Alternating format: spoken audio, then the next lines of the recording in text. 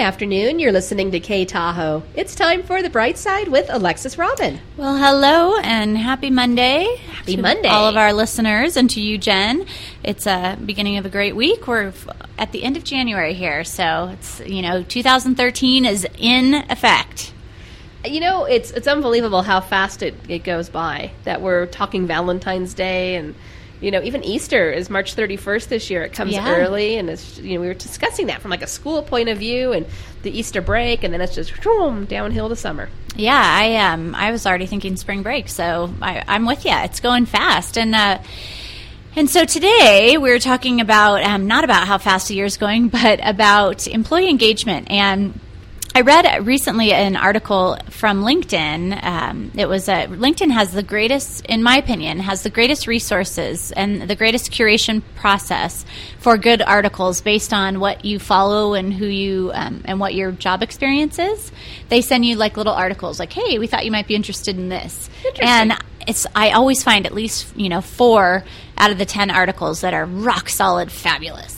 And so this particular article, it came last week, and it's by Inc. magazine, and it's called "Your Employees Just Aren't That Into You." I read it and I thought it was hilarious to start, but it basically talks about employee engagement and what why it's important, and had some facts and figures, and so I thought it was a good thing to share on the show. And the beginning of the article, it talks about a survey that reports that employees who aren't into their jobs cite their relationship with their boss as the biggest problem. Interesting. So when you think about employee engagement and employee disengagement, you hear about this a lot. There's the Gallup poll does a lot of studies on employee engagement, and Strength Finders, Strength-Based Leadership by Tom Rath talks a lot about why people are engaged when they are working from a place of their strengths. But this particular article talks about the problems in leadership and management, and why when employees are not in a great relationship with their boss that they become disengaged. So for any of you listening, I'm sure you can think back to a time in your life when you worked for a boss that wasn't all that great. Oh, yeah. Or that you didn't jive with. Oh, yeah. Yeah. So me too. So when you think about employee engagement, for a lot of companies, it falls into the category of soft skills. Right, so it's not like diversity training that's mandated by law in California, or harassment training, or how to use Excel or something like that, how to read a P&L. It's this kind of soft skills, like, well, we're not really sure it's important. It's kind of one of those like warm fuzzy things. I don't know. But the thing is that if your company or you as a leader are not taking employee engagement seriously and thinking that it's unnecessary, you could be losing tons of money. And here's why. The Dale Carnegie Group, they did a study last year of 1,500 employees.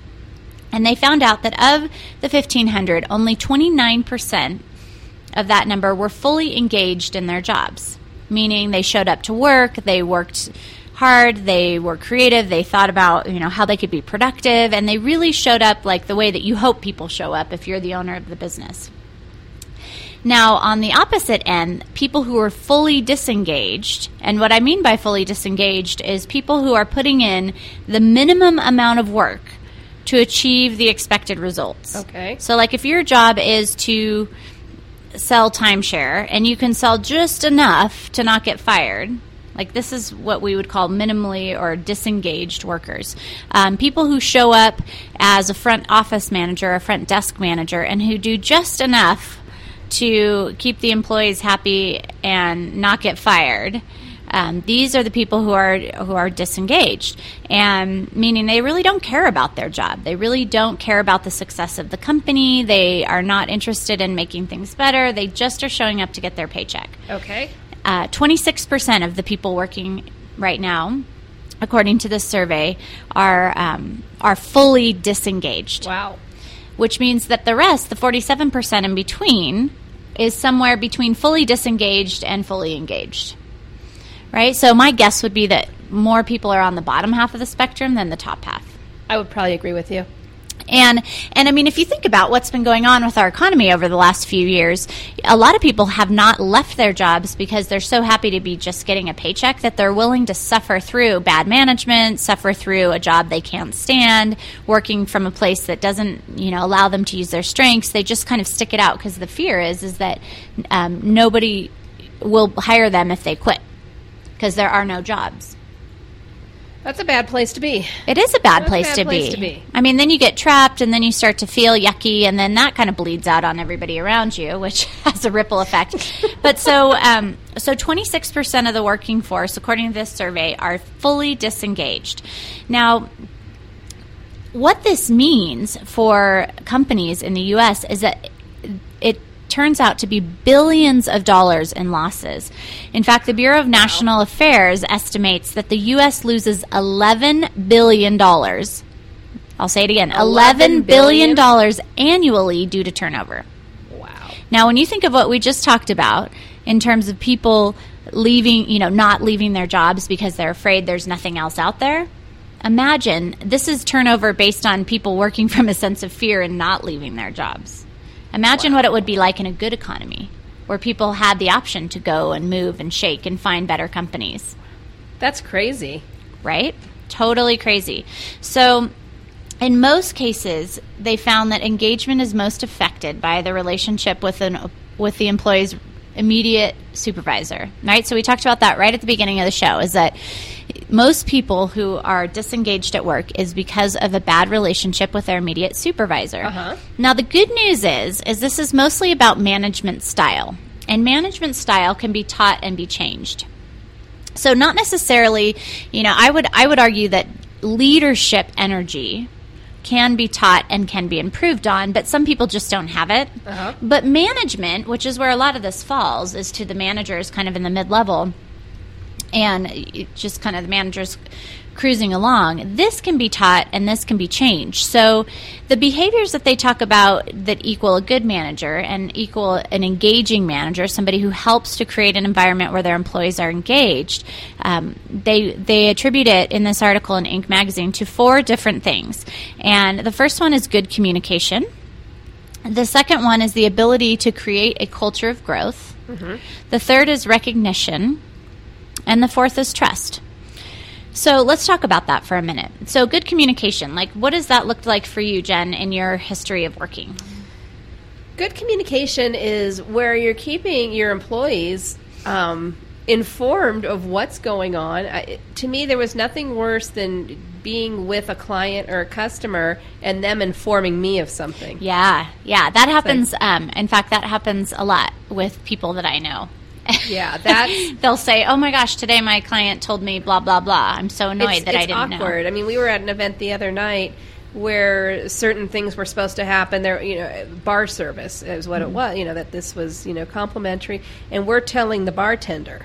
And it's awkward for the client and guests, too, where they don't know. And they're, checking with their super. Oh, yeah, okay, fine. This is what we're... I shouldn't be telling you. And, and being in that position... Right, as a vendor, or as tough. A partner in the event. Yeah, no, you're right. So that's a good one. So Jen talked about keeping your employees informed. So good communication can come in many different ways. It can come in overall communication about where your company is going, what's happening, keeping people up to date and informed. It can be about listening and allowing people to share what's really going on, creating an environment where people can share. A lot of places people are like, well, I'm just not going to say anything because I've been burned before, and I don't trust. People say, oh, HR is safe. Then they go tell someone in HR, and then it gets, pulled out in front of everybody at the company. Yeah. That's horrible. Yes, I've seen that. I've seen that happen recently quite a bit. Yeah, and it does happen. I mean, it's happened to people who I know, and it's and that's a bad thing, because then what happens is you stop getting real feedback from people, and they stop feeling like their opinion matters. And hello, disengagement. Is this a big shocker? No, it's not. But is it costing you $11 billion a year? I mean, imagine how much more productive our country could be if we solved this problem. Right? So, exactly. So one tip to become better at communicating, I'm going to give you a tip for each of these today. So you could start improving your management skills, or you could start teaching your managers about how to improve their skills today, is to become a better listener. Uh-huh. And the way that you can become a better listener is to focus your full attention and energy on the employees when they're speaking to you. So instead of, finishing up a memo or checking an email while listening to them on the phone, or just being distracted, just stop what you're doing, look directly at your employee or whoever's coming to talk to you, and focus in on what they're saying. And instead of trying to come up with your response in the middle of what they're telling you, wait, listen, fully digest, and then respond. And that will help you on your way to be a better communicator. Now, the second area, this ability to create a culture of growth, is I think this is a really important one. I mean, I think if there's anything that we're learning in this economic environment, in this business environment over the last couple of years, is that things are changing at a rapid pace. Mm-hmm. And we need to be able to grow ourselves. We need to be able to grow our company. We need to be able to grow our ideas at a rapid pace to keep up. Yeah. And if you're not doing this, if you're kind of sticking in the same thing and you're bashing people who want to grow and you're not encouraging people to grow, then you could be losing the cutting edge. You could be losing your innovation power. Exactly. And a lot of innovation comes from people on the ground. Yep. You might be, I'm looking across here from KTHO at Base Camp Pizza Company, which we've been to a couple times. Super fun place. Yummy. Really good and delicious. And I mean, you could be the owner there and never listen to what and I'm just hypothetically, so for anyone who's listening, don't read into it, Base Camp. Yeah, don't read into it. But point being is that you could be not ever listening to what your feedback from your servers are, and you could be losing most of your good information and feedback from the guest, because they're the ones who interact with the guest. Exactly. So, if I were an owner of a restaurant, I would want to know what people are saying to my servers. Mm-hmm. And I'd want to hear my servers' suggestions for how to make things better. Mm-hmm. Right? So when you think about creating a culture of growth, encourage people to read.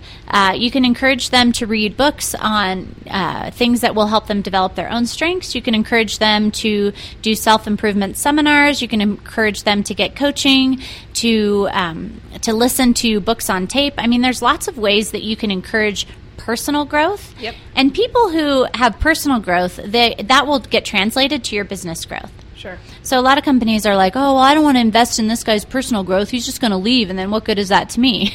It's like, well, if you're already preparing for him to leave, why is he there? Why is he there in the first place, exactly. Right? The whole point is to help your employee to become a better person so that they can be a better employee, right? Then they appreciate you and value you because you're helping them. Yep. You're not just looking at them as a way to the dollar. Yep.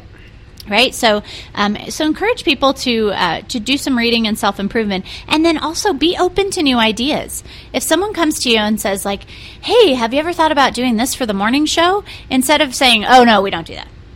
Say, oh, no, we haven't actually. Let's talk about it. Yeah. Even if you don't love the idea at first, at least be open enough to listen to it, because you never know what that might spark another idea. Exactly. You might say, oh, well, that might not work, but we might be able to do that in the afternoon show, and that's brilliant. Mm-hmm. Right? Mm-hmm. So be open to new ideas. Now, the third thing of being a good manager, and if you're just tuning in, we're talking about employee engagement. This is Alexis Robin. I'm a local life and business coach here with Nourish Life Coaching, and we're talking about a great article from Inc. magazine called Your Employees Just Aren't Into You. So here, number 3 in terms of improving your management skills is recognition. Now, I have heard over the years a lot of people struggle with recognition. And they struggle with it because they feel like there has to be some formal program, or they feel like there has to be some big high-ticket dollar item to reward people.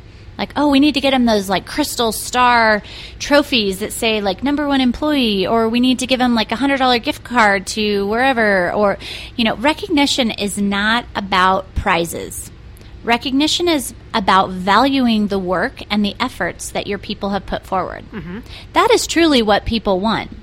I mean, the swag, it's nice. Yeah. I mean, let's not deny that it's nice to get a gift certificate to your favorite restaurant.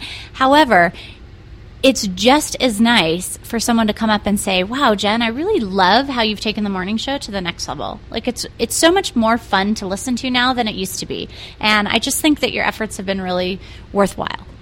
It's like, wow, that feels good. Yeah, like somebody's exactly. paying attention to the effort that I'm putting in. Exactly. And that is what recognition is about. It is not about paying off your employees or patting them on the head or putting them on a pedestal in front of other employees to hope that they'll feel better. Exactly. It's about paying attention to the work that they do and then sincerely thanking them.